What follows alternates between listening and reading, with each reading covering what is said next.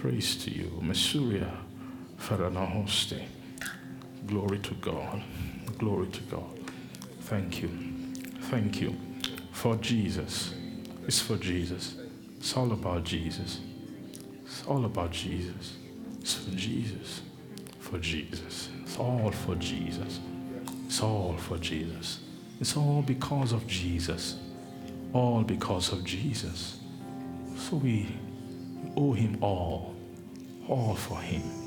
Let it all be for him. Let it all be for him and for him alone. For him and for him only. For him only. All for Jesus. All for Jesus. It's all for Jesus. It's all for Jesus. Thank you, Jesus. Thank you, Jesus. Help us, Father. Teach us afresh and new how to commit our hearts to you, to give you all, to give you everything, to leave nothing back, to hold nothing back, but to yield even our very life, even all our things, our possessions, all that belong to us. Help us, Lord. Help us, Lord, to have a better testimony than that rich young ruler, that when you demand that we sell all, that we will sell all for you. Thank you, our Father. We give you praise. In Jesus' name we pray. Amen. Hallelujah. Okay, so what's in my heart this evening is just to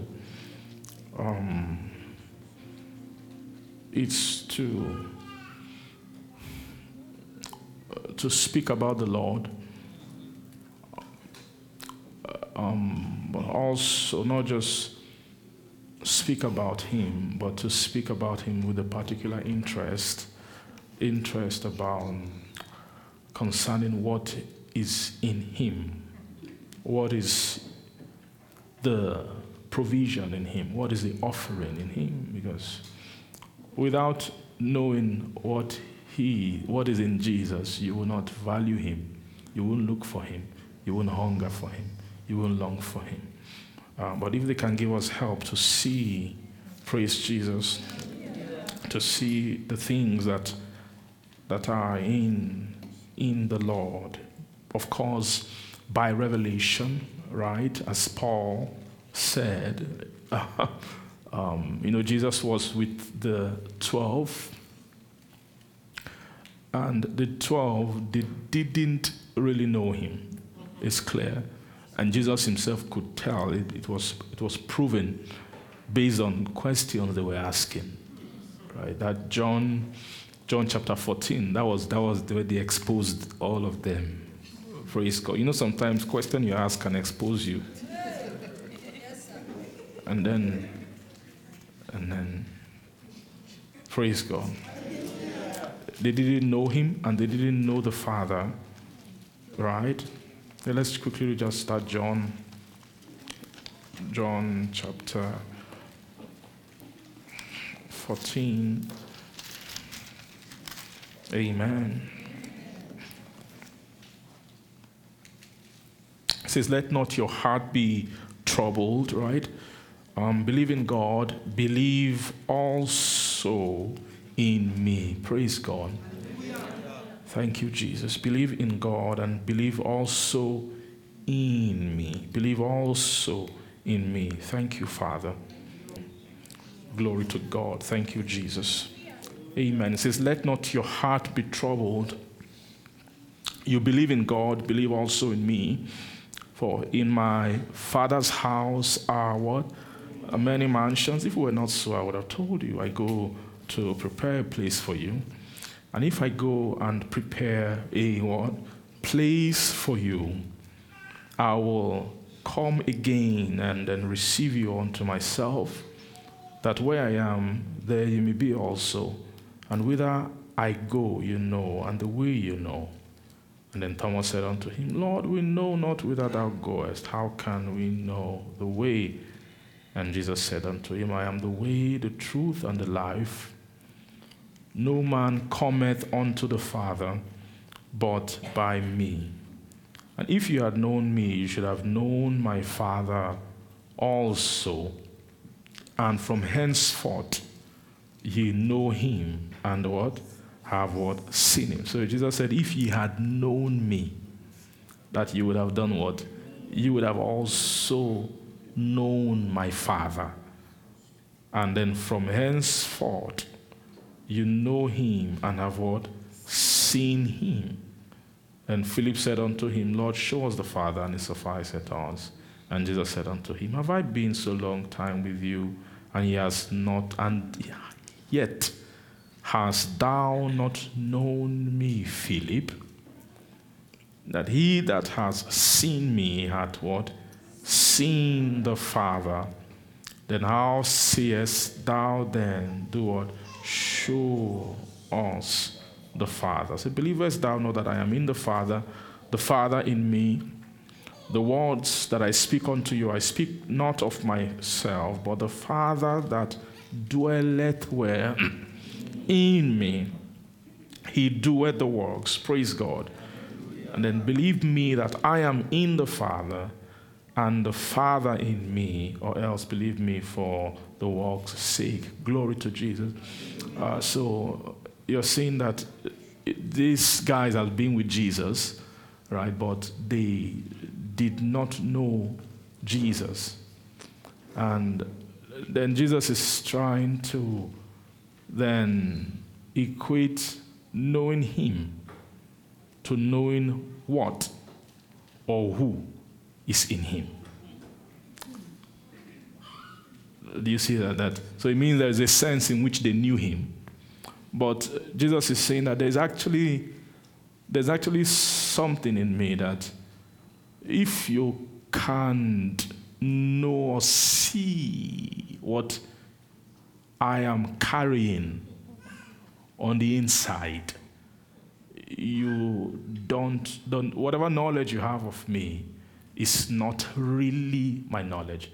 When Jesus was saying, you have not seen me, it means that you haven't really seen. You've seen me in an outward sense, but you've not seen who is in me or seen what is in me. Are you saying that you've not seen who is in me, and seen what is in me? So if you want to see Jesus, there's an approach you have to take to seeing Jesus. Your heart has to be configured a certain way. Your heart has to be formatted to have inquiry about not just the outward, or when you say outward of Jesus, I'm not talking about seeing him like a person, like the way I'm seeing Benji right now. I'm not talking, of course, many of us, you know enough that that's not really where it is. But there are many things that can constitute an outward visage of Jesus that is not even talking about a physical image of his person, right? Do you know that Jesus, after Jesus came into the flesh, he came into the flesh at a particular point in time. And do you know that since then,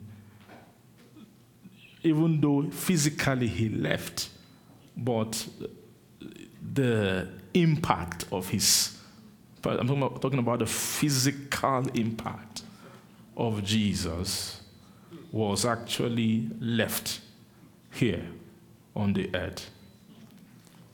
And God permitted, in a sense, that the memory of Jesus should not leave the earth. God did it in such a way that Jesus should be so remarkable, like his life should be so remarkable that forever, every man who comes to the earth, every person who comes to the earth after Jesus came will know there was somebody called Jesus. Now imagine how great such a man is. I'm not even talking about the spiritual. I'm just talking about even in the natural sense of it. Right? So, such greatness. When he came, he divided time. He split the record of time in two.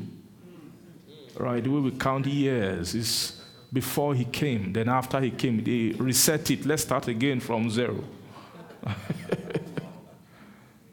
Right, when is it? 2024 AD. AD means Anno Domini. Anno Domini means the year of our Lord. Right? It means they began to count time afresh, right, from the advent of when Jesus came. Praise God. And so many things. Of course, you have the establishment of the church, establishment of Christianity. You have actually nations that were built upon, Christian. You see, like the United States of America, they call themselves a Christian nation, right? A nation of Christianity. The founding fathers were professing Christians, and they'll tell you that they wrote even the Constitution based on the word, on the idea, the teachings of Christ. Glory to God. Now, those things are not spiritual things, but those things are in the natural. Now, you see, then many things. Okay, let's even say Christmas, for example. That's another one. Do you know that the whole world celebrates Christmas, directly or indirectly? The ones who are maybe Muslim, they won't do it directly, but indirectly they celebrate it. Right? When they go on Christmas, Boxing Day, or when they go in shopping, they are going shopping. They are Muslim, but Christmas is on their mind. You can't escape it. It's a spirit. Something just fills the air. You get what I'm saying? It's about Jesus. Jesus is too powerful. Thoughts of him are too powerful. His thoughts are actually dangerous. That's why in some places they will fight. Muslims have fought. There are times where Muslims fought Christianity. They fought Christianity violently, vehemently. They don't believe, sorry to say, but it's true. Muslims don't believe in evangelism. Evangelism means, let me bring my own truth. You bring your own truth. Let's leave your truth. Let's leave the person to their conscience. Choose which one you believe. They don't believe that method. They believe that maybe they will bring their own truth, but with a kind of threat. Just know that, we said before you life and death. Choose our life or you die. That kind of thing. I'm sorry to say this, but it's true. It's actually true. It's a kind of it's a kind of thing that so I'm just trying to show the difference between that and Christianity. You see a lot of the power behind the propagation of Islam over the years has been under there's been a lot of violence, either directly or implied, right? Some kind of forceful kind of thing attached to it. Praise God, you see. Even though Christians have killed too historically, but it wasn't killing for. It wasn't like that. Some of the killing Christianity are provoked killings. Some of them are retaliation. Some of them, if you say you're going to kill us and you won't rest, then let's kill you so that we can serve God. This kind of thing, which can be misguided in a way. But it's different. The DNA of such things is different from what those guys. What makes Christianity powerful, and this is why a lot of other religions are afraid of it. Sometimes they can burn the Bible. They hate the Bible. Don't go to that book. Don't open that book. They warn their people. At some point, even I heard of stories, even in Nigeria, in northern Nigeria, that they indoctrinate and warn their followers. If you see anything called Bible, don't dare open it and read it. Do you know why? Because they know that once you open that thing called Bible, there is an invisible army. This one is this invisible spirit army that can begin to war with your heart. He doesn't need jihadists or he don't need bomb or anything. You got what I mean? There's something about the memory of Jesus that is powerful. Do you get that? There's just something about it. I'm talking about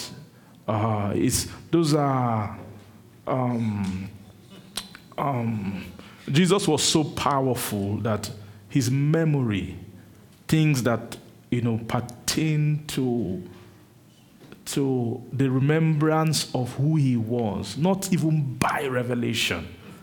Do you get what I'm trying to say? It's so powerful. You see, people who didn't have revelation of what I'm talking about now, which is who he was on the inside, were able to use Christianity to achieve so much even in the natural without a true revelation. Now, how much more if you get to know Jesus in the actual sense that he's speaking of? Meaning you get to know who Jesus is really on the inside, which is what Jesus is looking for. And that's how all men ought to know him. Praise God. Hallelujah. Glory to God. Say glory to God. Hallelujah.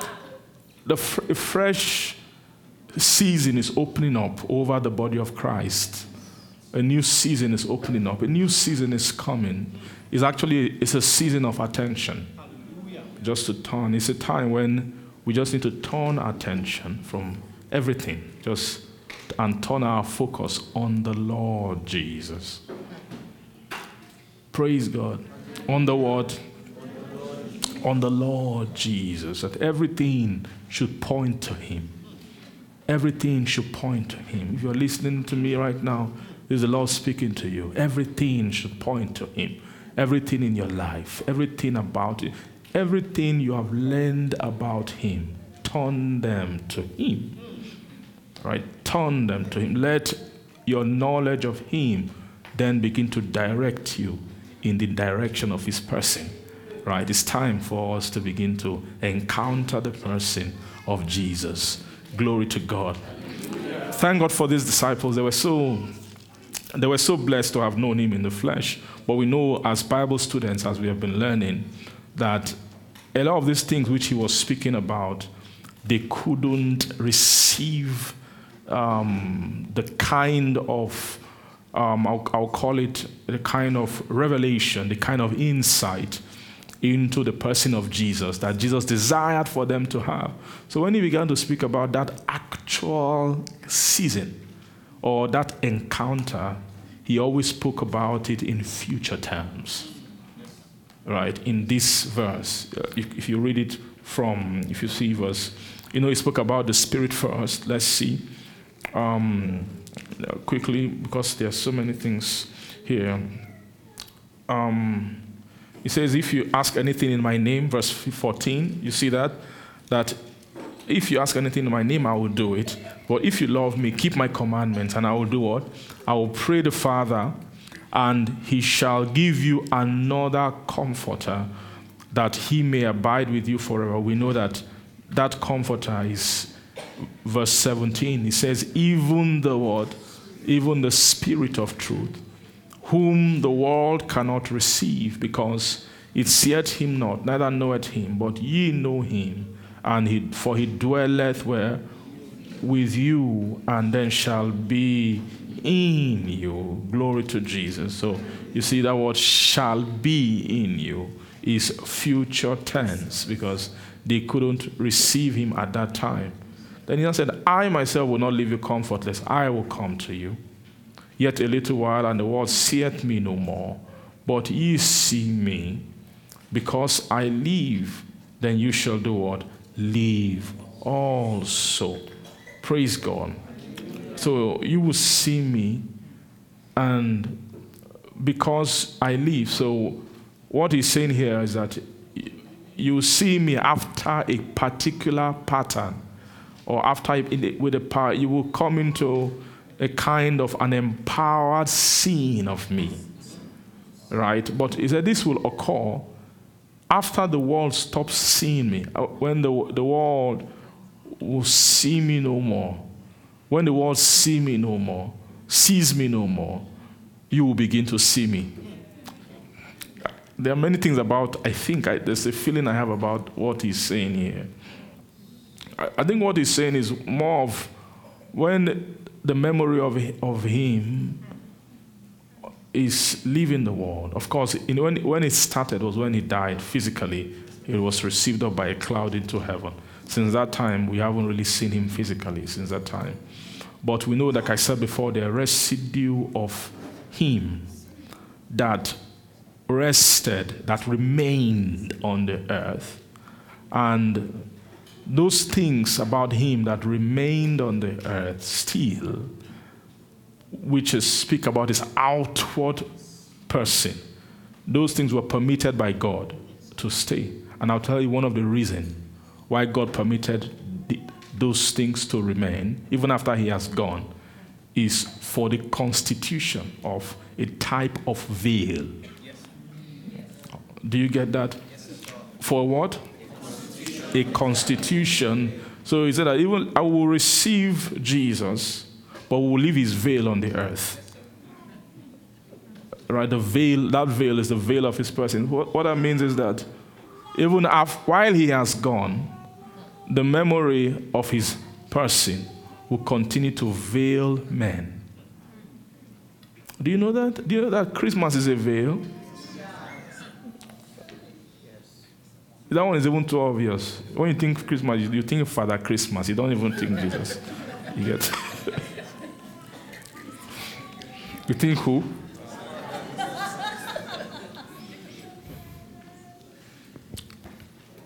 Amen. You see, those kind of things. Then you see what the religious things that are built out of him are also veils too. Right? What is religion? When you say Christianity, I don't mean spiritual Christianity. I mean religious Christianity. Religious Christianity are people who took things from the memory of Jesus and built a kind of religion around it. You see that? It has nothing to do with his person, what's inside him. No, it's just from memory of him. Like when the church, let's say Catholic Church, for example, I'm sorry for mentioning these things. It's for the purpose of education or anything. Okay, what about Jesus? Virgin birth, okay, that's awesome. Mary, mother, all of those things. They pick key things of the memory and they build things around it. And those things become practices, all of those things you get. And God is watching and God allows that. God allows that to be there. Praise God. The reason for allowing there to be a veil to Jesus is that is to fulfill a principle. Is to fulfill a principle of amen. Is a principle of the curation, the keeping of holy things. Do you understand that? The principle of the curation, the keeping, the preservation of precious things, or what you call holy things. What that means is a law. If something is holy, you must hide it. Do you see that? It's a law. It's actually a principle also woven into our own kind of natural consciousness. If something is precious, you will do what? You must hide it. You will hide it. In fact, if you don't hide it, you're not responsible. You are proving that you're not worthy of that thing. Right? You're not a worthy steward of it. Right? Yes, it's a principle of Jesus. So, when you see Jesus, Jesus, of course, the Word was made flesh, dwelt among us. You see that? Then we say, we beheld the glory as of the only begotten of the Father, full of what? Grace and truth. That was John speaking. Do you see that? Now, that Jesus who was made flesh, he was made by God intentionally to be a man veiled. A man, that's his word, a man of veil, or it's a hidden man. A veiled man, a hidden man, a man who you can never know who he is, even though you stay with him, as these apostles or disciples proved, that you can stay with him, sleep with him in his house, eat with him, sup with him, do everything with him. But have I been with you so long, and thou hast not known me, Philip? Now, so reading this kind of thing should make you now begin to fear a little bit. You know that he can also come to a Christian and say it. Have I been with you so long in Sunday school, in fellowship, in meeting, in program, School of the Spirit, convention, life meeting? Like, have I been with you so long and you've not known me?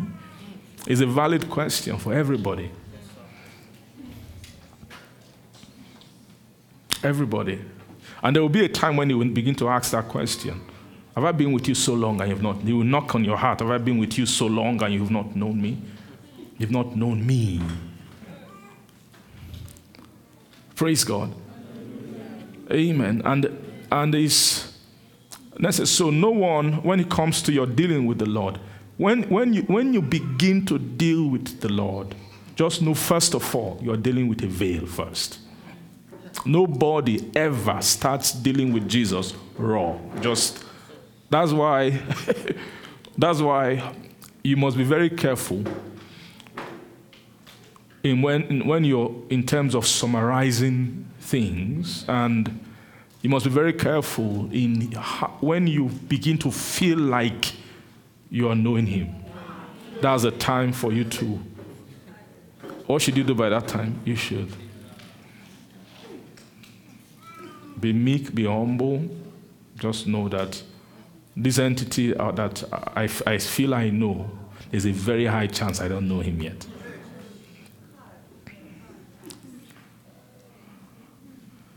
Do you see that? Do you know that even Jesus needed his Father to open heaven at some point and speak? Do you know that speaking wasn't just for... Do you think it was just for people around alone? No, I don't think so. I don't think so. It's possible that Jesus, somewhere in his heart, must have still had, even though he's knowing his Father, but there will still be some fear. I just feel that there still be something, some fear, some kind of fear about being sure. Amen. So he had a need. That need in his heart, that need kept pushing him to fulfill all righteousness. You know, that's what took him to Jordan. He was, even though he speaks to the Father, talks to him, I'm sure by that time, because from age 12, he's already said that he must be about his Father's business. So he was dealing with his Father. To him, he knew things about the Father. So you go from 12 to 30. How many years is that? 18 years. So imagine 18 years of being about the Father's business. But somewhere in him, he had a sense, all righteousness has not been fulfilled. It means that somehow he was hungry. He was hungry. Part of him was yearning. There was something in Jesus that could not just settle by himself and say, I have known the Father. Let me go and give him to men. And God knew that Jesus would not have, is according to their makeup, for him to have not that kind of confidence of his own accord. So that's why when they're about to give birth to him, prophesying his birth, everything, they had to then be making ready the person he will have to depend on to provide that witness and assurance for him. I have a feeling that if there was no John, Jesus would not be able to have the confidence to come out as the Lamb that would take away the sin of the world. Do you know that? You know those things weren't just for show. So, because as I read those things, I almost I almost try to, I'm seeing dealings. Not just, of course, things for us, but I'm also seeing dealings for Jesus. Do you understand what I mean? Like when you read that book of John, chapter 1, chapter 2, chapter 3, right, those chapters, there are things there that minister to you. So when you read, and then the following day, John walking, seeing Jesus, and he said, "Behold the Lamb of God," you just feel like, this was John was announcing Jesus to us. That's true. But I'm seeing it from another point of view. I'm seeing that this was John helping Jesus. You get that? Is John doing what? Is John helping Jesus? You need to understand the kind of thing or the kind of fix Jesus found himself in. What kind of fix is that? It's a difficult situation where from a child you start having dealings and someone is trying to convince you that you are God.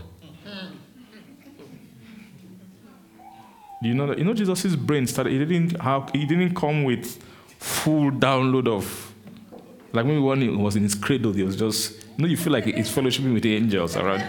They always draw that manger picture with angels, so you feel like Jesus was talking to them. Hey, when will this woman bring the breast? So, don't worry, Jesus.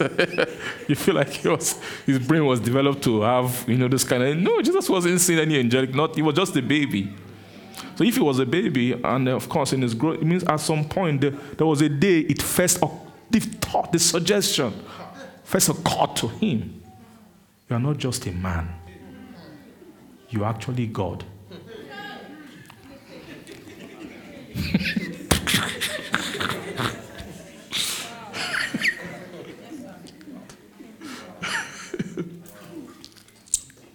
You see that kind of thing? So Jesus was, when you begin to consider those things and you now start pitying Jesus, you won't only feel for him about him dying on the cross. You feel for him right from his childhood. You feel for him. Can they put that burden on you?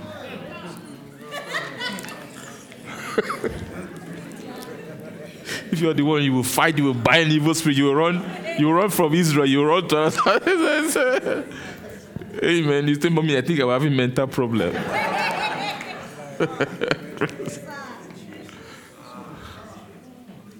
Now, I want to ask you a question also. Now, imagine you're a child. They now begin to talk to you. And they say, "Look at this whole world around you. You are the solution to all their problems." Can they put that weight on you? But you saw Jesus bore it with grace. With grace. He carried the weight of the world on him. With grace. Glory to God. So that man, but the way they walk, that's why we have to be, Jesus is veiled. Just know that. Jesus is what? Jesus is veiled. A lot of things we think about Jesus. There's a way you might feel that, when he was just walking around doing miracles and all of that, you feel he was just doing one kind of swagger, there's a way you might not see his humanity in a kind of way. You don't know, you won't know the kind of, what kind of weight was that man carrying? What kind of burden was he carrying? What things did he go through? Amen. And then means that to know Jesus, you must know the scriptures. You must know the scriptures. You must know the Spirit. Right? If you don't know the Spirit, you can never know the inward framing. Jesus is a Savior. We agree. How did Savior identity sit in him? Did he sit in a kind of proud way, in a kind of way, I'm their savior, I'm the one, their life is in my hand? How did this, when I'm talking of the inward of a person, the inward part of a person, you can't know. When they say Jesus walking by, he saw sick and whatever, and then he had compassion. You don't know what that feels like. You might feel that compassion is, when you're walking by and you see the lame, beggars on the street. So, he hasn't slept. Where does he sleep? You give him some coins to buy coffee or something. You know that kind of feeling? Now, you might assume that's what Jesus felt. That's why he was healing people.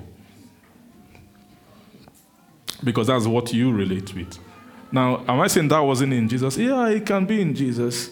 Because God has pity. There's something called pity that God has too. But that's not all. To really travel into what does it mean of compassion? What is the makeup? Is it possible that compassion has judgments in them, has righteousnesses in them? Compassion, of course, has mercies in them, interwoven graces, all kind of things. Just trying to give you an image of two. These are things you need to become after, look for. When you're pursuing the Lord, try to ask God, Jesus, can you teach me your flow?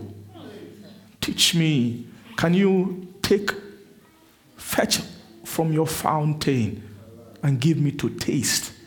I want to taste the fountain of your heart. I want to taste the flow of your heart. I want to see, where do you come from on the inside? Show me your approach.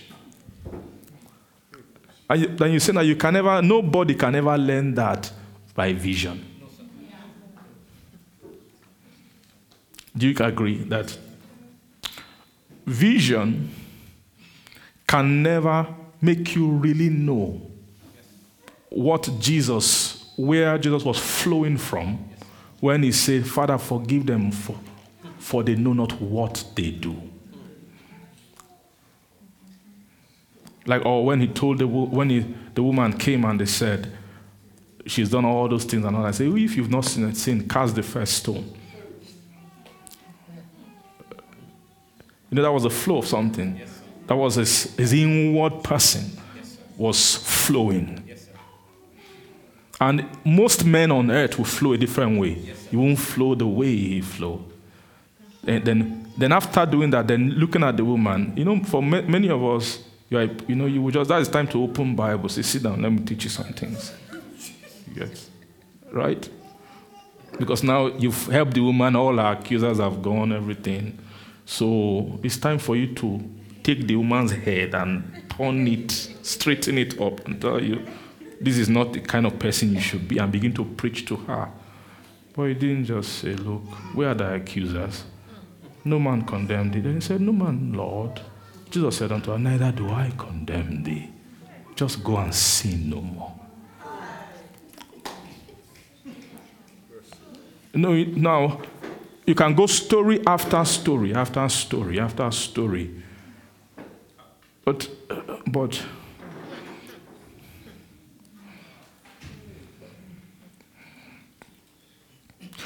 people who say that they are sitting on the throne, my question is that if you brought them here, right?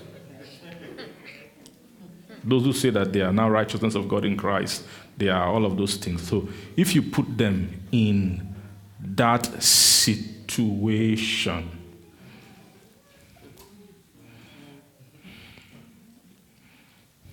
when at the supper, just eating and then, maybe drinking his own, sharing to everybody, about to just, taking a sip of his, whether it is wine or whatever, and then just look up and see the face of Judas. You understand what I mean? Let's go and bring somebody who said they have immortality and then put them in that situation. And at that point, you know who Judas is. You know what he's about to do. You guess what I mean? Just put the bread in the broth. So whatever you do it quickly. Did you get what I'm trying to say? Amen. And you know, I've won a T-shirt before. It's almost like a brand or something. Not a brand, but a T-shirt that they make with a slogan. WWJD. You know what WWJD means? Huh? I think there's like a movement or something like that. It means that that's how you should be thinking. Every time you go into a place, just ask yourself, what would Jesus do? You know, it sounds like I'm sure the guys who came up with that thing, they feel they've hacked Christianity. They just feel like this is the final thing that nobody had this sense before. All you just need to do to be a good Christian, just when you're in the situation, just ask yourself, what will Jesus do? The only problem is that when you ask the question, you forget that you are the one who was answering it.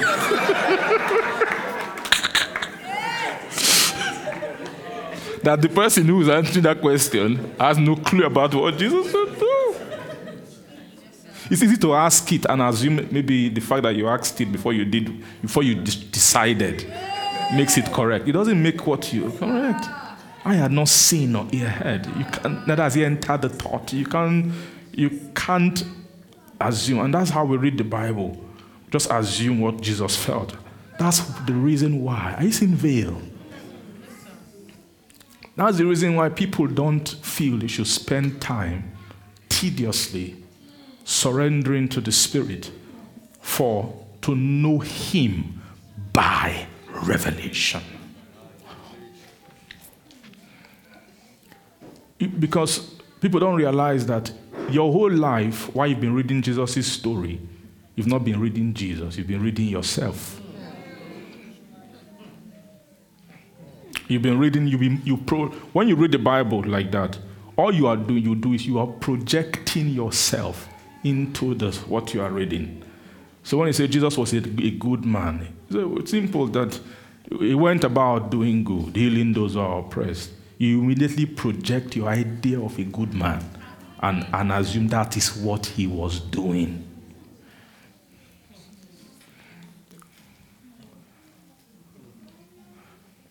How God anointed Jesus with the Holy Ghost and power, went about doing good. You know how many men have taken this as mantle for ministry? This can be a feeling. When you read this, you just feel like, God has called me, I know what to do. What are you supposed to do? I need to just go about doing good. And healing all that were oppressed of the devil. Healing all that were oppressed of the devil.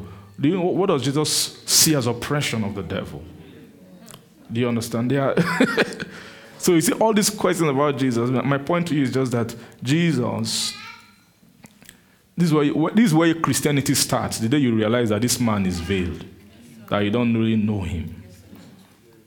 You get what I'm trying to say? Yes, sir. Do you know that there are levels of revelation too? Amen. What do I say? There are levels. Maybe tonight I'm just whetting your appetite or just trying to give you. I'm making a case to you about maybe this season so that you take it seriously. Amen. So there are also levels of revelation. Before a soul gets to pure revelation, it takes some time. As a matter of fact, because revelation gets refined, right? It gets progressively refined. When revelation now arrives at its pure state, you encounter the person. Every revelation of Jesus you have that has not shown you his person yet is a revelation at a state that is an intermediate state that has not yet been. It means that in that revelation, there is still some kind of projection of your idea. Yes, sir. Still. It's not pure, fully.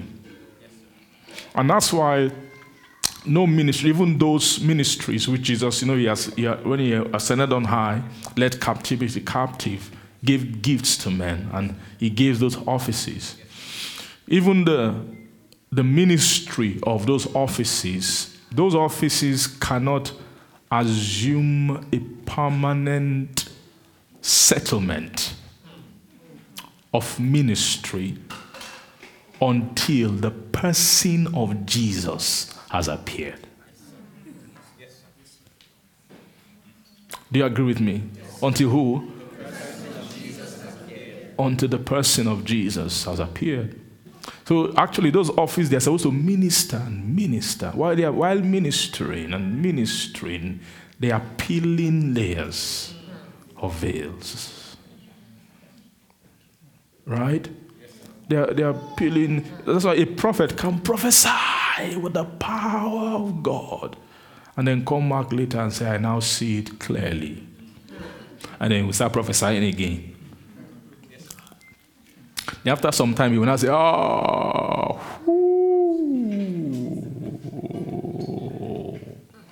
there's a fresher, more powerful, accurate, and it's actually those things. It doesn't mean the prophet is a liar. You get what I mean? Sometimes it's pride that makes somebody want to feel like their prophecy is yeah and amen. So, do you get what I'm saying? There's a nature of New Testament ministry that is progressive. Even the apostolic ministry. You get what I'm saying? Let's say the foundation of a house is buried. You now dig some part. I say, I found the garage. Everybody's happy, okay, this is the garage. Then later you know, it's not the garage, this is the second kitchen. After you have dug a little bit more. You get what I'm saying? That's attitude. But if there's no wisdom, if it's a lie, why are you changing? Why is it this? You don't understand this. You need to understand the massive veil that's been peeled off, called the Lord Jesus. Do you understand that? Amen. There's a massive veil being peeled off. So we thank God for revelation. So it's very clear that Paul was someone who they used to bring in, right, that season, right, when Jesus appeared to Paul on the way to Damascus. And then it's also why thou persecutest thou me?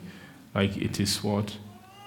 Difficult for you to kick against the priest. And he said, who are you, Lord? Who art thou, Lord? He said, I am Jesus whom thou persecutest. And verse 26, but rise and stand upon thy feet, for I have appeared unto thee for this purpose.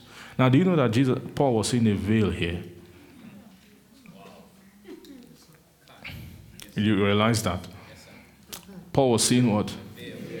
Was seeing a veil. Do you know that some guys will just get up from here and then, seeing Jesus. Then ministry will start.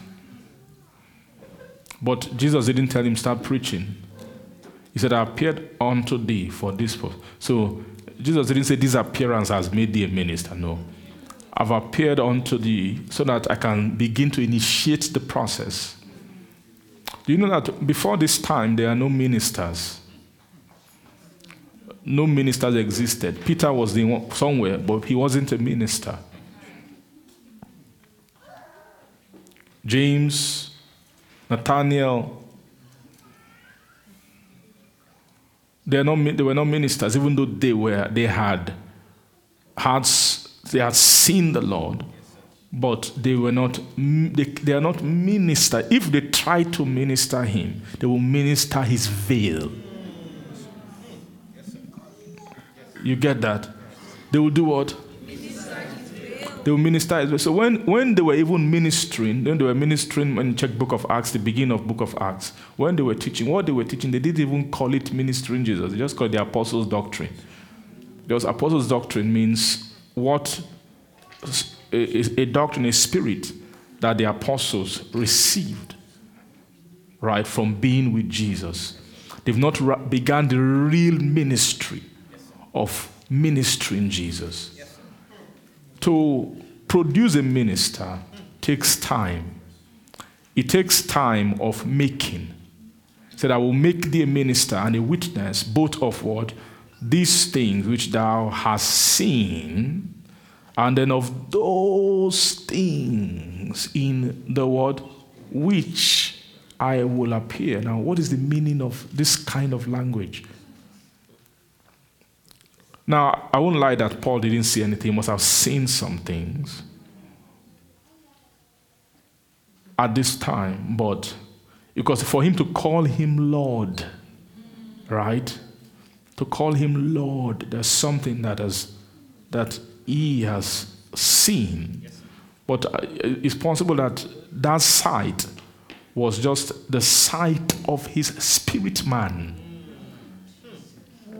Do you know that's the first sight that occurs, the sight of the spirit on the inside. That initial explosion of sight is a type of sight, not revelation in your soul. I'm talking about the one that gets you born again. Right?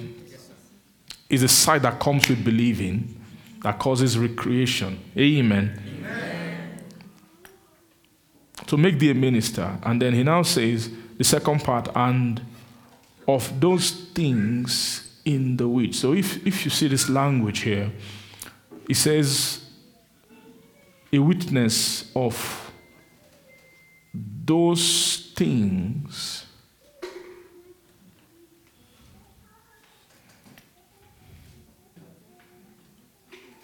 it's not saying of those things which I will appear to you to say to you. It's saying that I'm coming to you in another mode of appearance that will happen in certain things. Do you see that? Yes, what he's telling him is that there are things which you will begin to engage with. Yes. When you begin to engage with those things, in them, yes, you will find an appearance. Yes, and those things are the things which you will minister.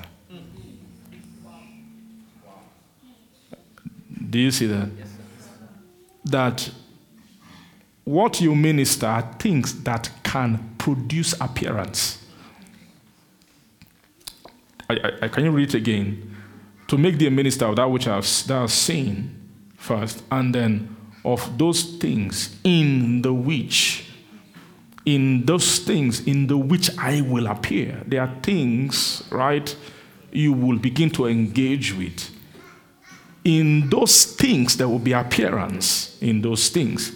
And then what you will be a minister of those things. So Paul was a minister of things that can produce an appearance of Jesus. So, and this Paul, we know Paul was like a kind of a stone. He was a kind of a man, was an apostle of revelation, right? One of the first apostle of revelation. Glory to God. Hallelujah. That in terms of knowing God, knowing God or Jesus and God by revelation was something that was actually commissioned to God, to Paul. He said that how that by revelation he made known unto me the mystery.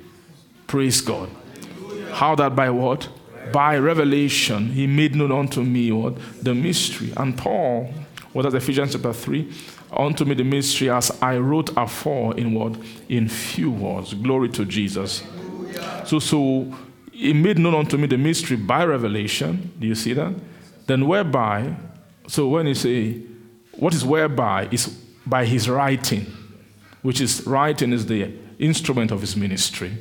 So that whereby, when you read them, then you will then understand my what? My knowledge where? In the mystery of Christ. Continue. Verse 5, which in other ages was not made known unto the sons of men, as it is now revealed unto his holy apostles and the word prophet by the Spirit. Continue, verse 6. That the Gentiles should be fellow heirs of what? The same body, and then what? Partakers of his promise in Christ by the gospel. Okay, verse 7. Whereof I was made a minister. Are you seeing that? So, whereof I was made a minister according to the gift of the grace of God given to me by the effectual word working of his power. And unto me who am less than the least of all saints is this grace given, that I should what? Preach among the Gentiles the word, the unsearchable word, riches of Christ. When you see that word unsearchable, means veiled riches of Christ. And then this making me a minister, Jesus told him, I will make thee a minister. In that Acts 26 where we just read, to make thee, now he's saying, this is how I was made a minister. It's according to some kind of gift of grace. Right? It's a gift of grace. So it's clear that this grace now explained the gifts unto men. When he said that when he ascended on high, he led captivity captives and did what? He gave gifts unto men in Ephesians 4. Right, that's the next chapter. Praise God. So those gifts which he gave unto men, they are actually gifts of grace. Right? They are gifts of what? They are gifts given according to measures of grace. Right? So, according to the gift of grace of God given unto me, it is by the effectual working of his power. So, when you see the word effectual working, the word effectual working means is working to a particular effect.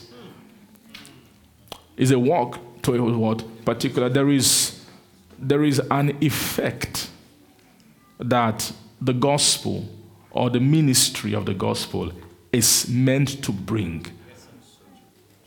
Right? What is the effect? The effect, when something has become effectual, if something has to be effectual, it means we're supposed to do something. Until if that thing is not done, in all said and done, it's not effectual. It wasn't effectual. It didn't get the job done. Now,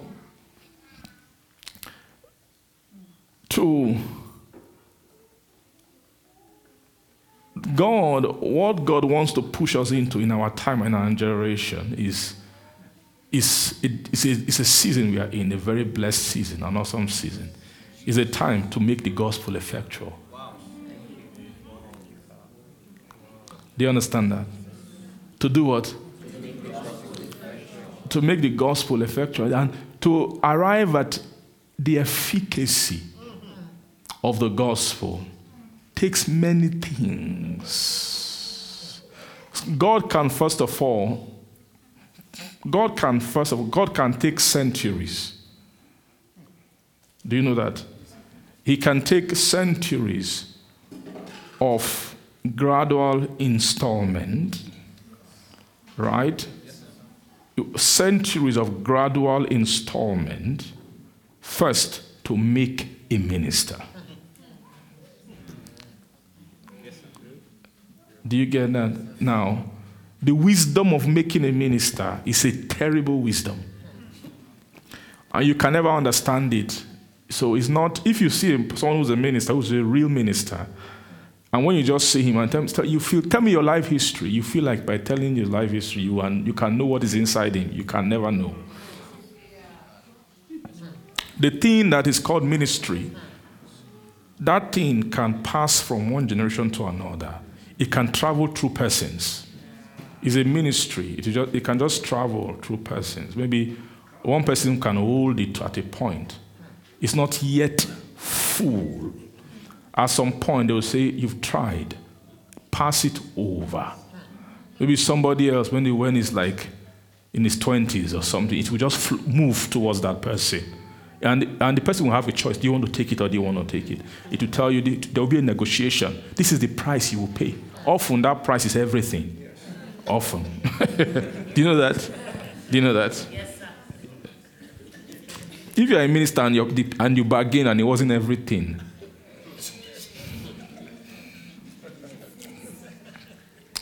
it's not, you have not, whatever ministry you're doing with you is not an effectual ministry. Because Paul described the life of a minister. He described the dealings of a minister. In fact, you must be ready. While life is working in others, death should be working in you.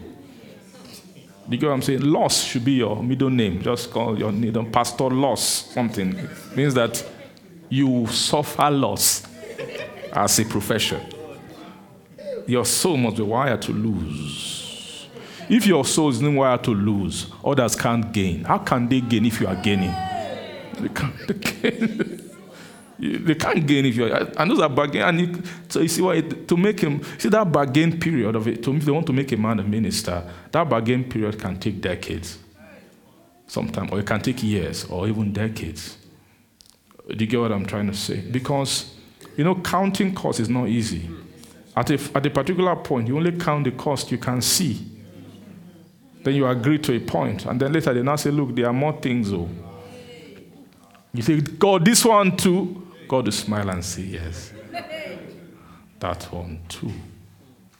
Amen. But that conversation is not an ordinary conversation. You don't meet a man ordinarily and tell him to suffer loss. It's not in the nature of a man to do that. You have to pad him with a kind of gracious help and make him drunk somehow that when he's agreeing, he doesn't really know too much. Heaven, they know how to do it. But those some men are strong, they can fight that. You say, God, I know what you're trying to do. You're trying to get me drunk. I'm not going to get drunk. I'm going to use my thinking. I'm going to let you know that I'm not Jesus.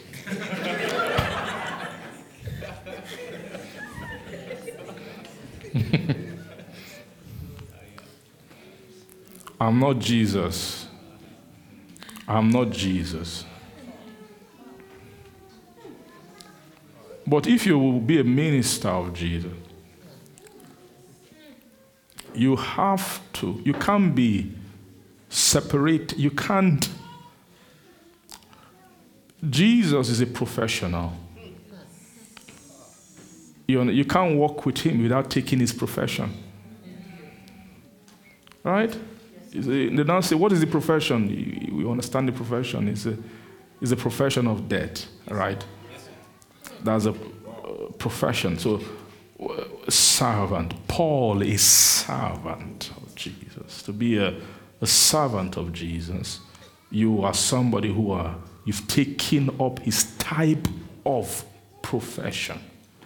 Glory to God. Hallelujah.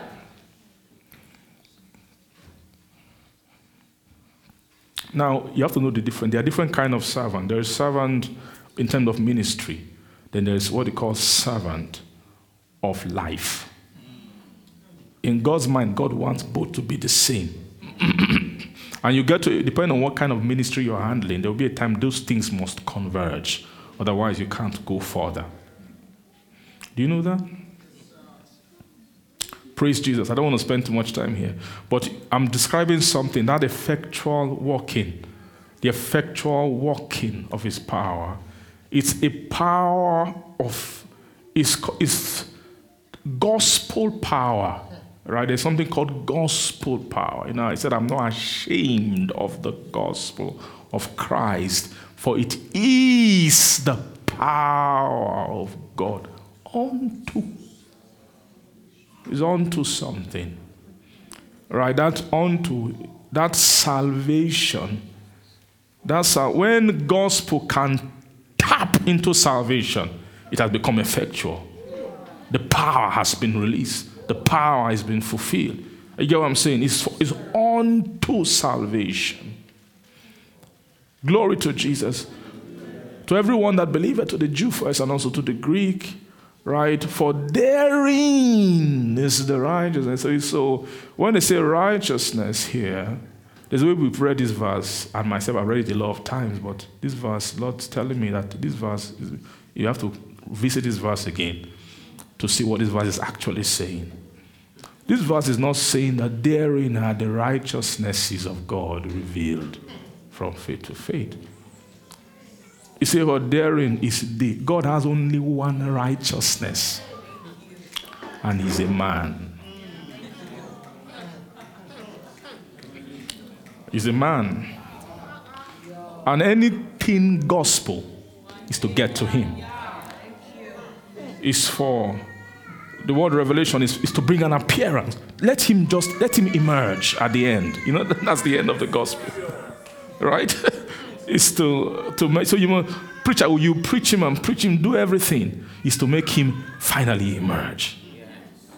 That being is in summary, when they say the righteousness of God, right? Christ, let the gospel of Christ, who is the right light of the, is it 2 Corinthians chapter, if our gospel be hid, it is hid to them that are lost. Do you see that? If our gospel be hid, it is hid to them that are lost, in whom the God of this world hath blinded the minds of them which believe not, lest the light of the glorious gospel of Christ. So when they say Christ, who is the image of God, should do what? Shine unto them. So you see, comma, of gospel of Christ, who is the image of God, lest it should shine. So the reason for the gospel, them hiding the gospel, is for the purpose of blindness. So blindness actually makes the gospel hid. Right? Blindness makes what? The gospel hid. And to them who the gospel is hid, such people are termed as lost. Right? And then, because they are lost, then the light of the gospel cannot shine to them. Now, there is what you call the light of the glorious gospel. The glorious gospel just means a gospel that is meant to emit light. You know, that's one of the purposes of glory. One of the main purposes of glory is for the emission of light. It's the beaming of light. The gospel is according to glorious. The gospel operates according to a glorious law or according to a glorious order. Right? A glorious order is a type of shining. Not every light shines gloriously. Glorious shining is different from just normal shining. Right? What's the meaning of glorious shining? Not every light has a pool. Right? When you say something is shining gloriously, it's not just that it's shining. It is shining with a pooling ability. It has an ability to pool. The pool in the gospel is the power of it. Right? It's the pool in the gospel is what? The pool in the gospel is the power of it. That's what makes it powerful. So the light of the gospel is a glorious light. Right? But that glorious light is not something to have by itself. Right? No, it's a light that is shining something. It's shining this being who is called the image of God. So this image is what we call likeness in Genesis, right? That word likeness or this image here is what we call the exactness. Who Hebrews describe brightness of his glory, and then the word and the express image of his person. So the gospel of this man, that's the gospel of Christ, are you saying something? The gospel of Christ is a type of light. It has a type of light. It's a type of glorious light. The purpose of the gospel is to show the person. You see that? But the person is also a glorious light. It's a corridor. It's like you're passing through. You are in a freeway or something in the spirit, moving. You are accumulating precepts and spirits, right? Then you move and move and move, and then at some point you must move into another corridor. It's a different corridor. Corridor of what? It's a corridor of, it's another corridor of journey. It's another corridor of journey, another corridor of advancement, another corridor of development. It's a development according to person. Yes, sir. Do you understand what I mean? So you're learning the Bible, you're learning precept and all of these things, and then in a sense, things are happening to you. Layers of your ignorance are being peeled. They are being peeling away with the things the gospel can do.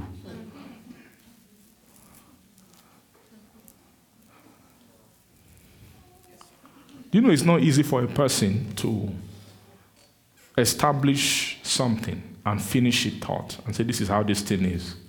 Then later to come back again and say, hey, this is not how it is at all.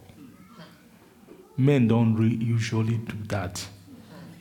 It is strange. The way men are, men build when they make a mistake. They don't know. They just, what they do, they reform. Maybe you're supposed to build a house, right? Amen.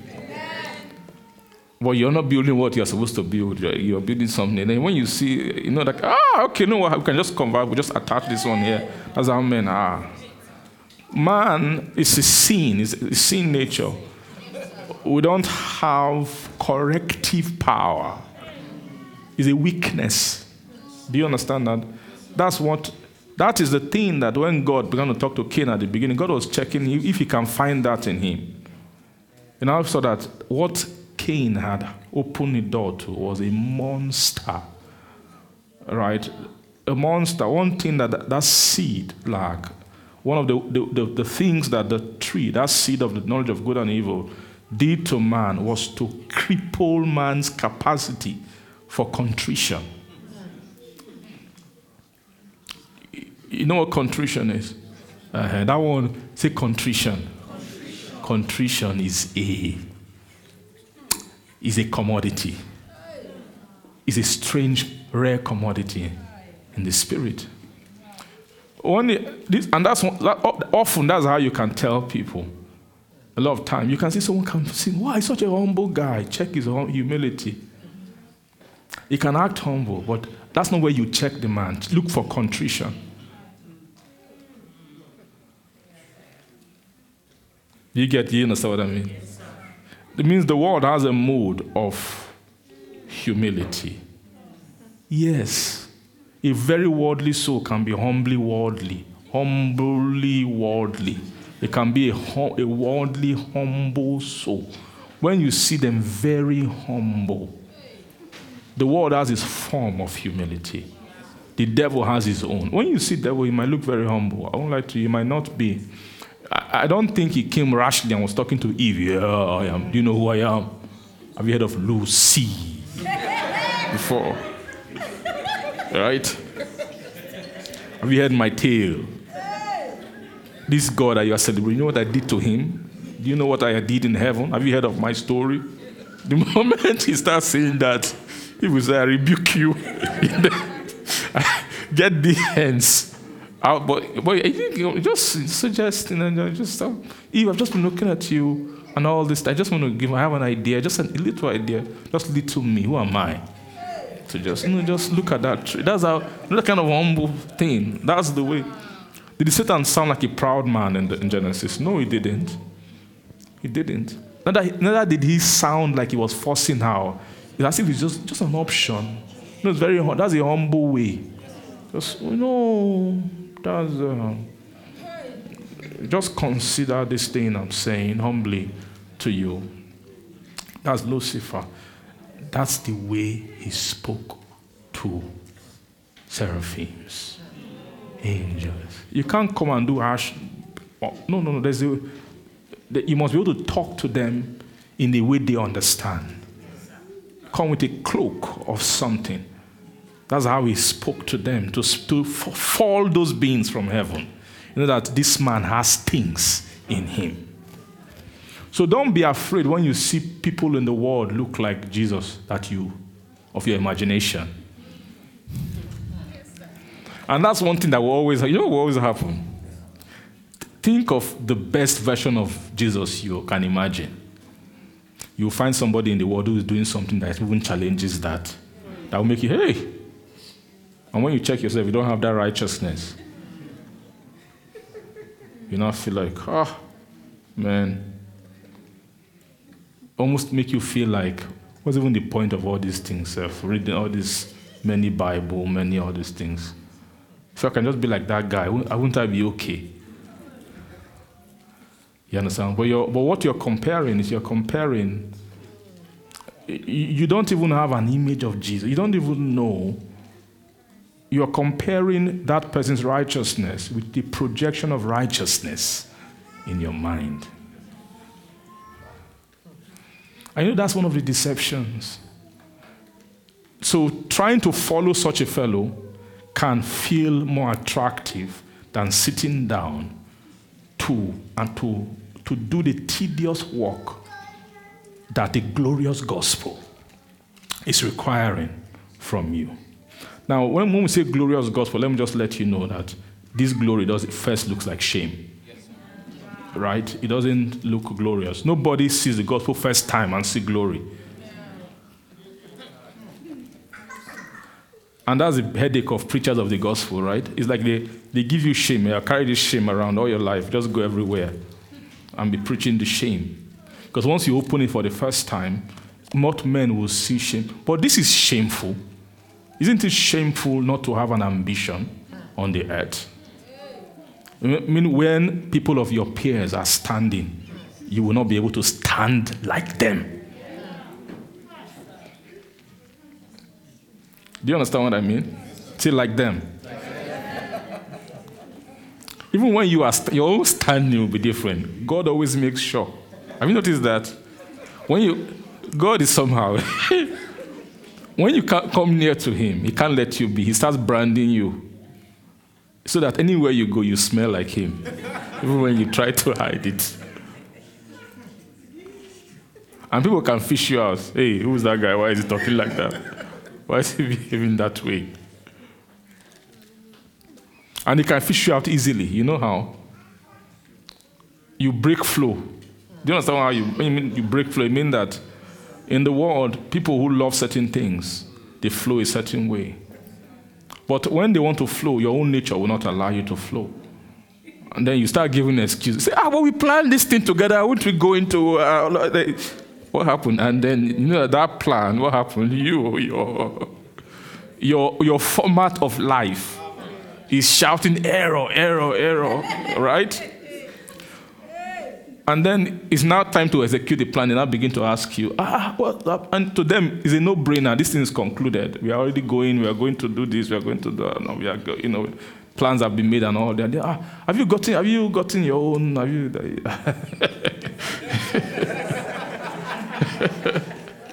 You know that holy smile. Sheepish is a kind of sheepish smile when you don't have an answer. Because.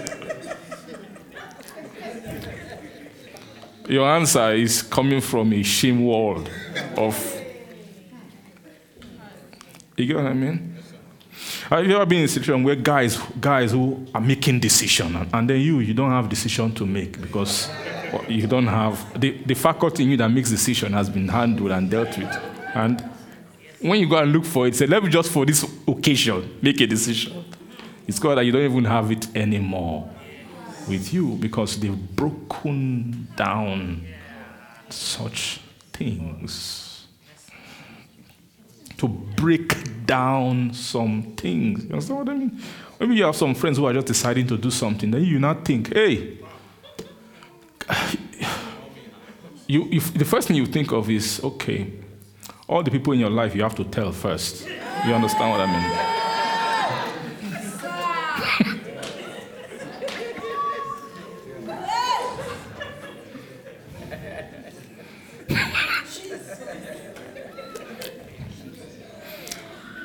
And you now think of, at first you feel the possibility, just to let them know, just tell them that, Then when you go and now maybe at night when you're about to sleep or something, then each of those conversations begin to play in your mind. How you tell this one, you now envision yourself saying it.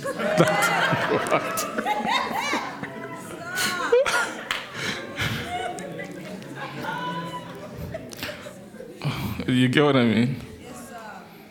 Are you seeing how wise Jesus is? So there are a lot of evil they can save you from without you. You don't even need to pray. You don't even need to. It's just say, here's a structure. There's a structure that came from spirit wisdom. When you hear the word submission, right? You can just commonize it. It's not just submission. Well, people like submitting here. Oh, you should submit too. Well, might be nice. I won't look different from others. So, Pastor Jeff, you.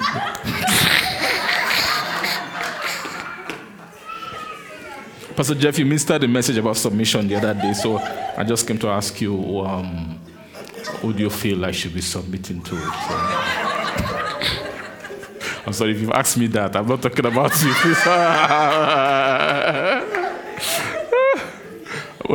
Amen. I'm just making a point that you can ask that, but you just see it as just whatever. You don't know. You don't know what that thing is. You don't know what it is.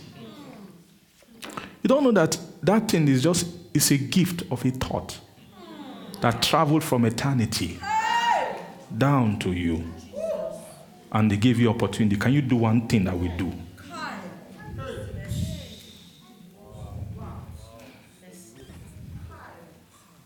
Now, and because you don't know what that thing is, you don't know the kind of evil spirit with spiritual bazooka against soul. No, but bazooka is or nuclear bomb that submission can slay, cut off their head, and push them aside.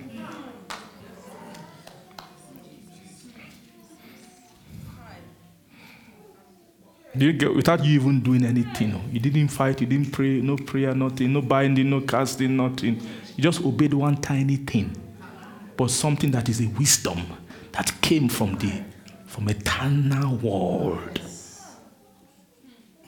You get what I'm saying? That thing, imagine, that thing, just tiny thing, just submission. You don't know when spiritual wickedness, they do all manner of evil, when they meet submission. You can render wicked spirit useless just because of just that thing. And you don't even know what you are. Imagine something that's just an arrangement in your life, warring against all kinds of beings. Beings that if that thing wasn't there, you'll be exposed to. Imagine you exposed to a spiritual wickedness in your state.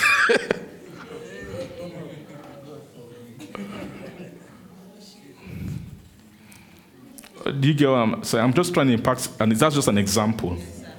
So it's not just that. And that thing is an example of the concept of body. Say body. Body wisdom. Where you're not everything. You have a part. You have a place. You slot in somewhere. But that place where you slot in, imagine my little finger is absorbed from too many things. It doesn't need to go to the grocery store by itself to plan it. what to eat. It has no single brain cell. You understand what I mean? To cook and all of that, to plan meals, many things to do. Doesn't concern itself with that. All it does is just stay here and be growing. But all the nutrient, how much calcium, how much this, how much that, somebody else is thinking of it. It's just in its place. By staying there, everything it needs to flourish arrives at its place. Why? Because it's in its place. Do you know where wisdom of body came from? It also came from that realm. And that's why Satan is in trouble. He can do, once anything breaks out of body, you are gone. They will just. But find your place in that body arrangement. Satan makes a complex system. He can't unravel. He can't unravel. When he thinks this one is too small, let me deal with it.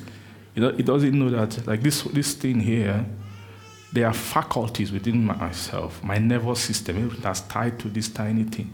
Just take a tiny pin and just pinch it. Something in my brain will react. Hey! Who's touching the pinky? Do you get what I'm trying to say? And I can fight you for this tiny pinky. If you want to know if I can fight you, bring a pin and come and touch it. Then when you pinch this guy, you know, discover that these feet, there's something called...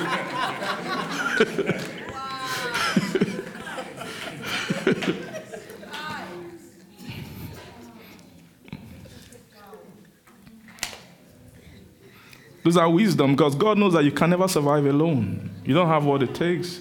You must, while you are tiny, you need a place where you to be plugged in so you can grow and all of those things. Amen.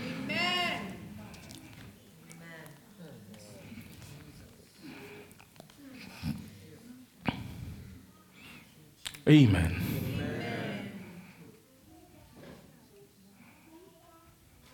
Glory to God. Hallelujah.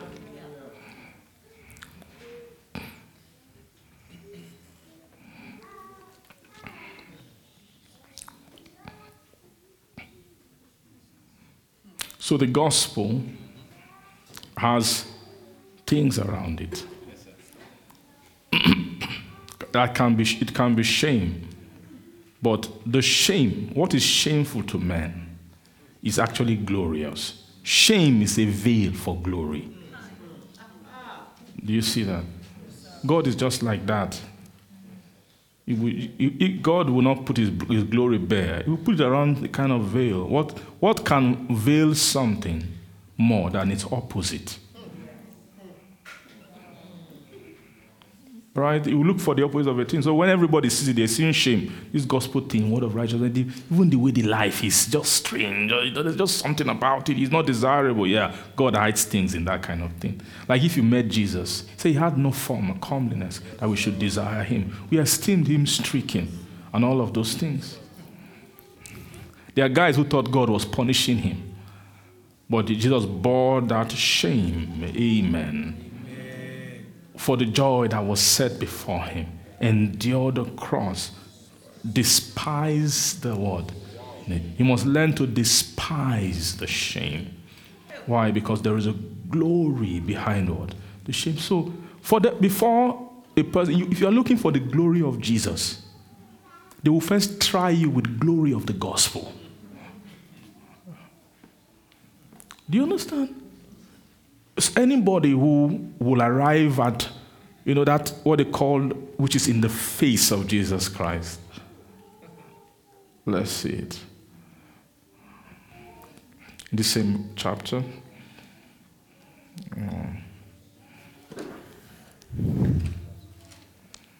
For God who commanded light to shine out of darkness has shined where? In our hearts to give what? The light of the knowledge of the what? Glory of God, where in the face. Are you seeing what they call the light of the knowledge of the glory of God? This one is not light of of the gospel. This is talking of a light in the face of Jesus that you will never see until you have found the face of Jesus. The gospel is to help you find the face of Jesus. Are you seeing that?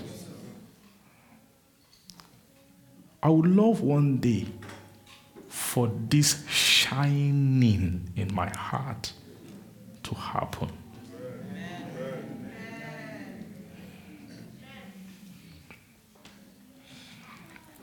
But they will take you through season of the gospel where you are what? Enduring shame. Is to get the gospel to become effectual. When it's become effectual is when it has unveiled the person of Jesus. Glory to God. Hallelujah. Are you seeing that? So these are the things. If you quickly go back to John chapter 14. This was not the message I was seeing before, but like the Lord wanted us to just look at this thing. But everything ties into each other. When you were speaking about the Lord, praise God. So I was saying that a little while, did I explain that Romans chapter 1 verse 16? Well, 17, sorry. Right? That the righteousness of God is what? Revealed from what? Faith to faith. The righteousness of God is Jesus. That's the gospel. The purpose of the gospel is to reveal Jesus, who is the righteousness of God. Amen. So he says that I will not leave you comfortless, I will come to you. Verse 19. Yet a little while, and the world seeth me what no more. But you see me, because I live, you shall live also. Then in that day, you shall know that I am in my Father, and ye in me, and then what? And I in you. There's something peculiar about this season that he's speaking about. The season when Jesus appears, season of appearance, is also a season of a type of entrance. Do you see that? Which you can't have without appearance or without a personal kind of an appearance, an experience of Jesus. Praise God. What do I mean by that? Gospel, when you're preaching the gospel, good news, the gospel, good news, right? The gospel.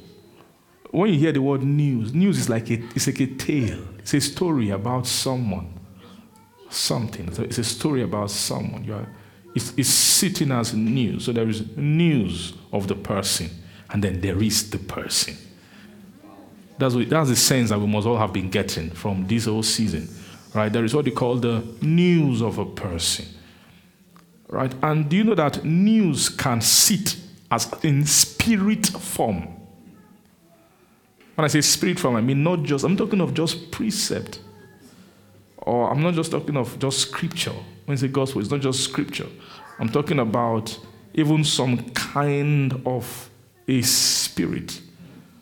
Because even precept is spirit of a type, is spiritual. What that means that it is spiritually formed and it sits in you as a type of a spirit. Do you see that? But that spirit is not him himself. It's a spirit of which something that the Holy Ghost create as a kind of a representation of their person, which can sit inside a fellow. And that fellow can also be receiving grace, which is also product. That grace now is actually properties of him that actually flows from his person. Are you seeing that? That comes to the heart. But the moment grace begins to visit your heart, you know that there is a season when the grace begins to, then gracious ministry changes in a sense. In terms of the flow of grace, there are seasons of grace. Are you getting me? From the day that the oracle begins to speak, grace begins to flow. Yeah. From the day the oracle begins, all of us here, you've been receiving graces at different levels, right from the time you've been hearing. You get what I'm trying to say? You've been receiving what? Graces, even when you didn't know about grace. All right? By hearing word of his grace. I commend you to God, and then to the word of his grace, which is first able to. So they're talking of two seasons of gracious operation. First season is it will build you up. Then there will now be a season of giving an inheritance among them that are what? Sanctified. Now, season of building up at a level and the giving of an inheritance is not the exact same season. When it comes to inheritance, nobody can receive inheritance without a personal dealing with him who you are to inherit. Or the reason why it's not possible is because the inheritance is not some removed thing he wants to give to you. Maybe we send someone message, hey, I'll take him there now, to go and show him. No. It's that the inheritance is inseparable from him. Yes, sir. Do you see that? It's not what? The inheritance is not what? It's not separable from him. It's not separable from the person. Glory to Jesus. When you begin to encounter the word of grace, praise God, seasons of grace occur. And grace is spirit. Right? Grace is spirit. It's actually things that came from him. Right? But there will be a time when you were built up for entrance. Do you know that? You are built up for what? You are built up to have some kind of entrance. What are you entering into? Of course, you are entering into, you can call it the land of your inheritance. There are different metaphors in Scripture. You can call it what? Really, it is the season, is an entrance into the person. Right? Are you getting me? The season of what? Is a kind of entrance. It's an entrance into the person, an entrance of the person into you.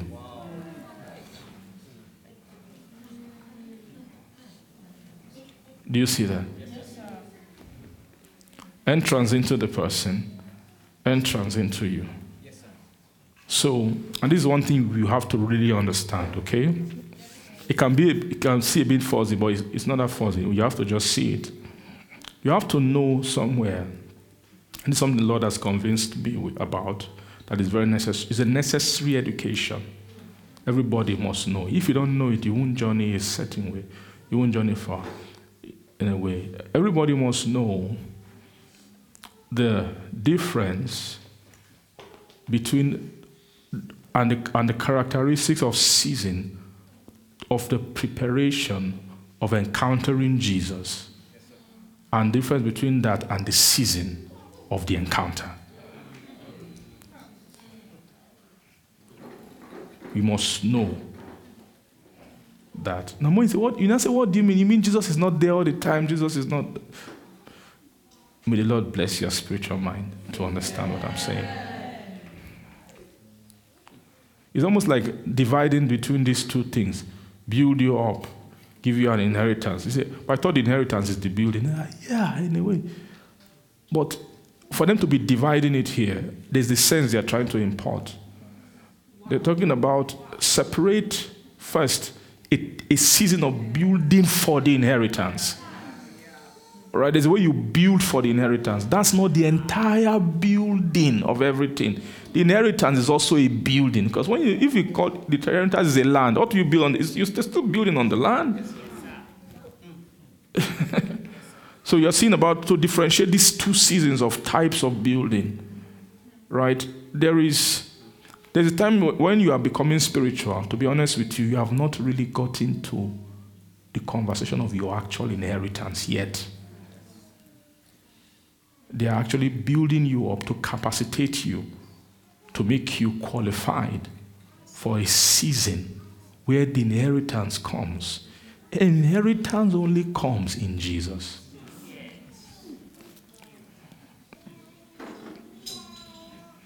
That is what actual Jesus was raised for.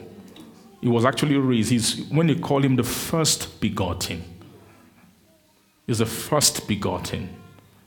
That pattern son is through Jesus. Jesus was a means for God to personify inheritance. Do you get that too? And then when God personifies it, there is the portion of God that can never travel outside of persons. Do you get what I'm trying to say? It can only flow from person to person.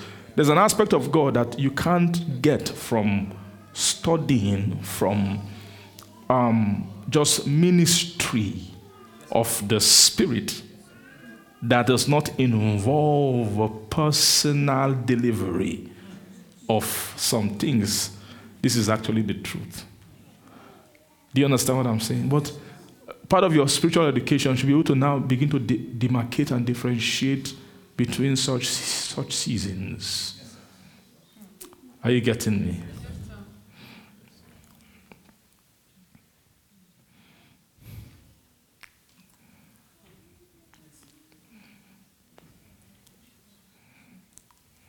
Yeah.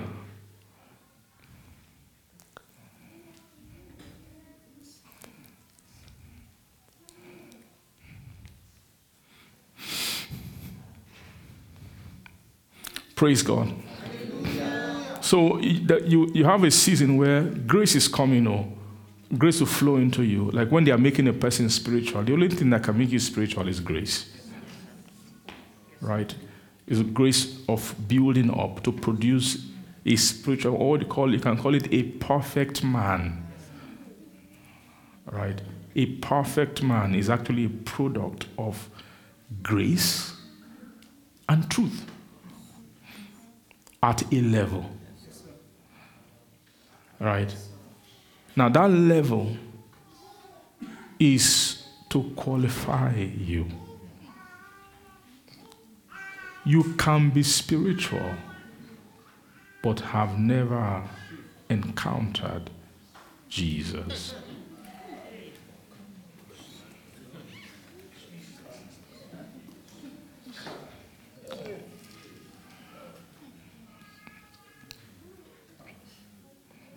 Things from him can make you spiritual.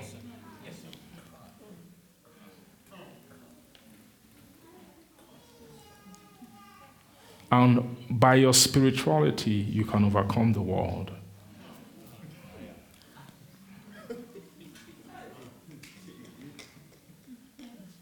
By being spiritual, because of graces from him, bombarding your heart. How? Through the gospel. Right? First of all, gospel of Christ. First of all, things will be land. When things land in your heart, you hate some things. That's one sign that things are landing, hatred for something. If you are here, you've been journeying in these waters, and you're not hating some things you know you should hate, come and meet me and just call me, say, Pastor Jeff, there's just some things I should hate, that I don't hate them as much as I should hate them. You can tell. Praise God.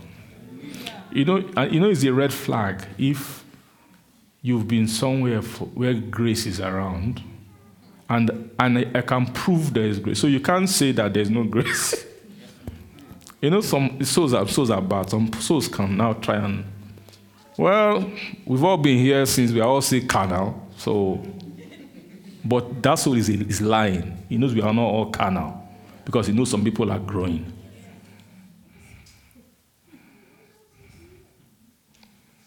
When you are lying with the devil, you feel like, well, we all have the same struggles. We all do the same things. Things that we know, some of us some years now have been talking about. Well, yeah, everybody is still doing them, so we are all, doing all the same things. You're not thinking straight. You're not thinking straight, man. You're not all doing the same things. People are growing. There are people who used to do those things. They no longer do them. And they've left you and they've gone. So because you are left with it's you and the others who are still doing them, who are your friends. You have your fellowship of midgets. Fellowship of midgets, those who don't grow. And you check each other, Imagine you're a midget, your fellow midget is your accountability partner. So, say blind leading the blind, eh?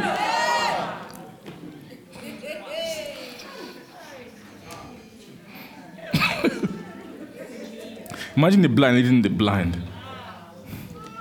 When the blind is saying, pass here, pass here.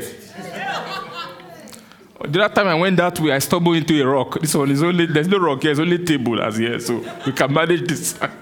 Feeling through the dark.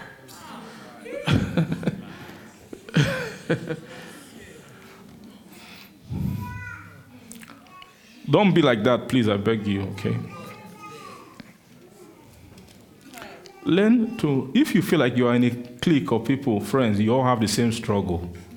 Can you just pray and let God speak to you and tell you, out of all of you, can you be the one that will have sense out of everybody?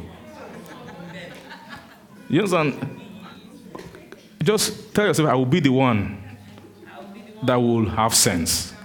Then when I have sense, let the others say, it's possible to have sense. So then they will follow. Don't be the one that's waiting for everybody to have sense yet, because Jesus might come while you are still there. And that's one fact. One fact is that in a company, not everybody will grow at the same level. It's actually a fact. It's the fact. If Jesus chose 12 and one was a devil, one was always doubting every time. After resurrection, he was still doubting. One is always arguing. Different, all of them, they have their own different things. You understand what I mean? And Jesus chose them. He said, have I not chosen you 12? So it's just to tell you that in a company, not everybody will be sent. And the pastor is not under the illusion that everybody, I'm not assuming that everybody is hearing everything I'm saying. It's just that I'm preaching so that those who want to grow will grow. And so there will be a chance for those who still can change their mind about growing. Praise God. Hallelujah. Amen. Amen. Amen. Some things you wonder, why isn't Pastor Jeff? Doesn't Pastor Jeff know that people are doing all these bad things? Why is he not calling them and blasting them? Hey, I know you did this last time. It's just because Pastor Jeff knows that that's not salvation, man. Blasting you doesn't mean that you are going to change. Especially if I know that you already have all the information you need to change and you're not changing. Maybe I will call you if I feel there's a side you are not seeing. But if I feel you have the information, I will just be watching you and praying for you and waiting that, because I know what is troubling you is a heart thing. You understand what I mean? And when it comes to your heart, nobody can help your heart make the right decision. You have to help your heart. You have to decide by yourself. You get? I know souls are wired differently. Some souls can just be a stubborn soul. He's doing something bad. He's doing it and he's watching you. What is he watching? He's waiting for the day you will call him. Why are you doing that? He already knows what he's doing is bad. But he feels that maybe because you have not called him to say it, that somehow is okay. But your conscience has been telling you.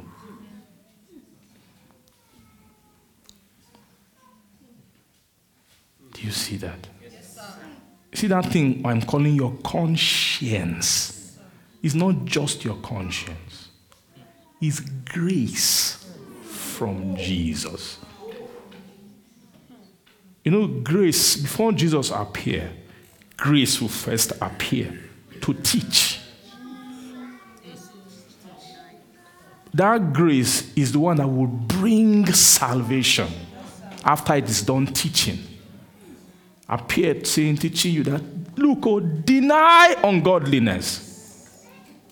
Right? What's ungodliness? Anything that's against the nature of Christ. Deny ungodliness. He's to be talking to you. What that grace is telling you on the inside, deny it too. You say, no, I have not been told explicitly. This is the way. Last time Pastor said it, he didn't say it in this way. So I'm waiting for him to say it in this way. But the conscience says, but this is not the right. No, it has not been, Then you now have 3 examples. That one is doing it like that. That one doing it like that. The other one, I see foolishness. Yeah. That kind of thinking. That's an example. If you continue like that, after a while you become very bad. You understand what I mean? There's something about, it's a preparation for this kind of season. It's a season where awaken your heart, awaken your conscience.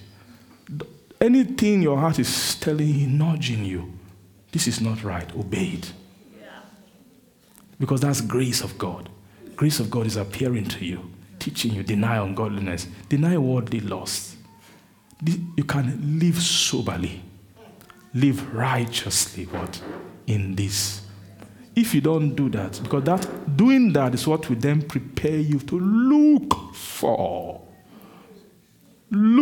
for that blessed hope and the glorious appearing.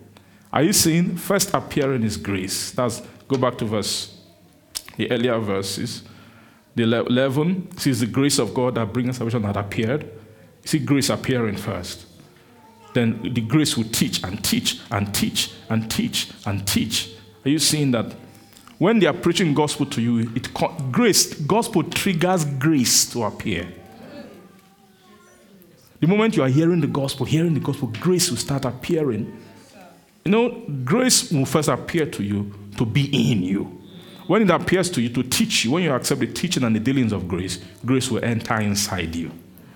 And then you will now begin to use that grace to do all these denials. You have to deny all these things. If you don't deny them, you won't be able to look for. So after grace has appeared, you must now look for another appearance. This appearance is what they call the blessed hope. Do you get what I'm saying? Say the blessed hope. This is the culmination. This is appearance of a person. It's beyond just grace is coming. All the graces you are accumulating for your spiritual frame is to energize you, right? To create a blessed hope on the inside. It's the hope of the glorious appearing of the great God and our Savior, Jesus Christ. Is that verse 14 or something? Yeah. Praise God. Who gave himself for us that he might redeem us from all iniquity and purify unto who? Himself. A people that is what? Zealous of good works. Amen. Amen. So there are things, when we are talking about the Lord Jesus, his season of his appearance coming to us, not everybody is at that place where you are ready to encounter the person of Jesus. But when this season comes, they will begin to quicken previous ministry that has not occurred in you that needs to occur. There are many of us now, this is the season to begin to quickly cooperate with the appearance of grace in your life. Grace is appearing to you. The grace is telling you another appearance is coming. It's coming. And we don't want you to miss out of it. So begin to heed to the teaching of. Allow grace to train you. Allow grace to frame you. See, a gracious fellow doesn't stay on one thing for a long time. They talk to you this way, that way, that way. You are looking for no. It's a sign that you are not hidden to compatibility with grace. A soul that is compatible with grace is compatible with change. If you're finding changing is difficult, begin to pray and ask the Lord. Ask him, Lord, help me to become sensitive to the receiving, to the ministry of your grace, to discern the appearance of grace, the appearance of grace to my heart, speaking to you, I'm speaking. I'm the one speaking to you. I'm him speaking to you. I'm speaking. But it's my voice you're hearing. It's my voice you're hearing. It's my voice you're hearing. I'm speaking to you. I'm speaking even to your heart. Speaking, yeah.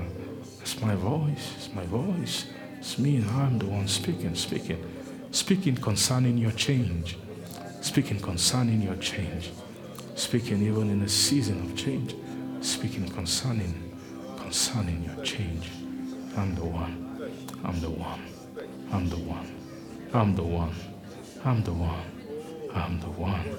Oh yeah, I stand at the door of your heart and knocking at the door of your heart, to give in and give way and let me in.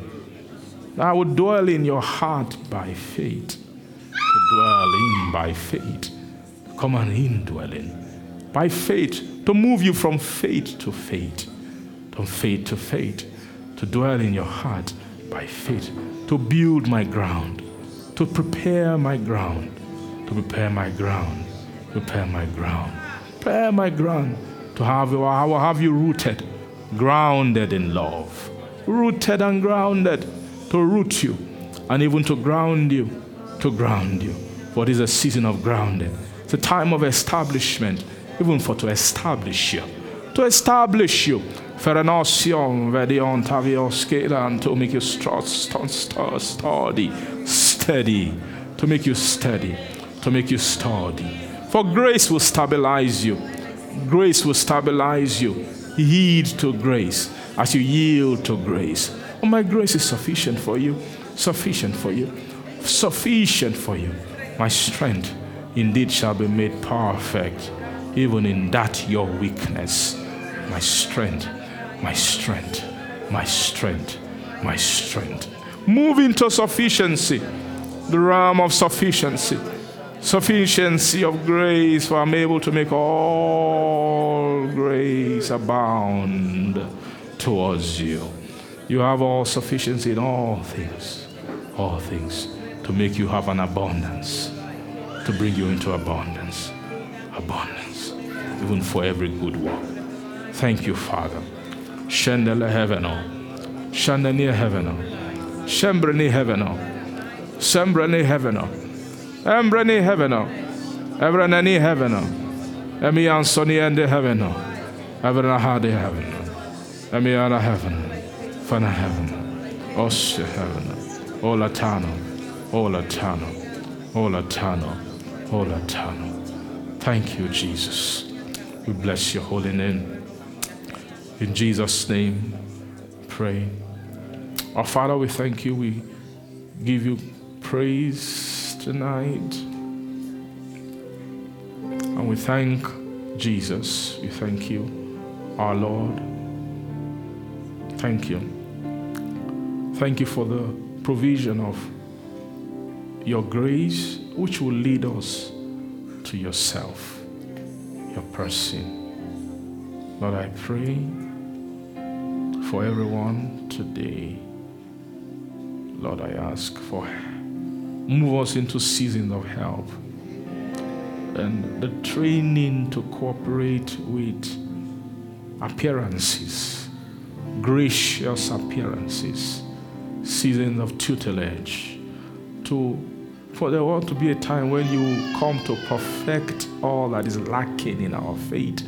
And let this be such a moment of such perfection, for you desire to have a perfect man who you will appear unto.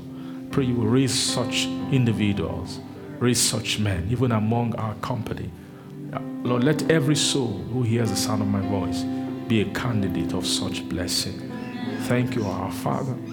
Give all the glory and all the honor, all the praise to your holy name.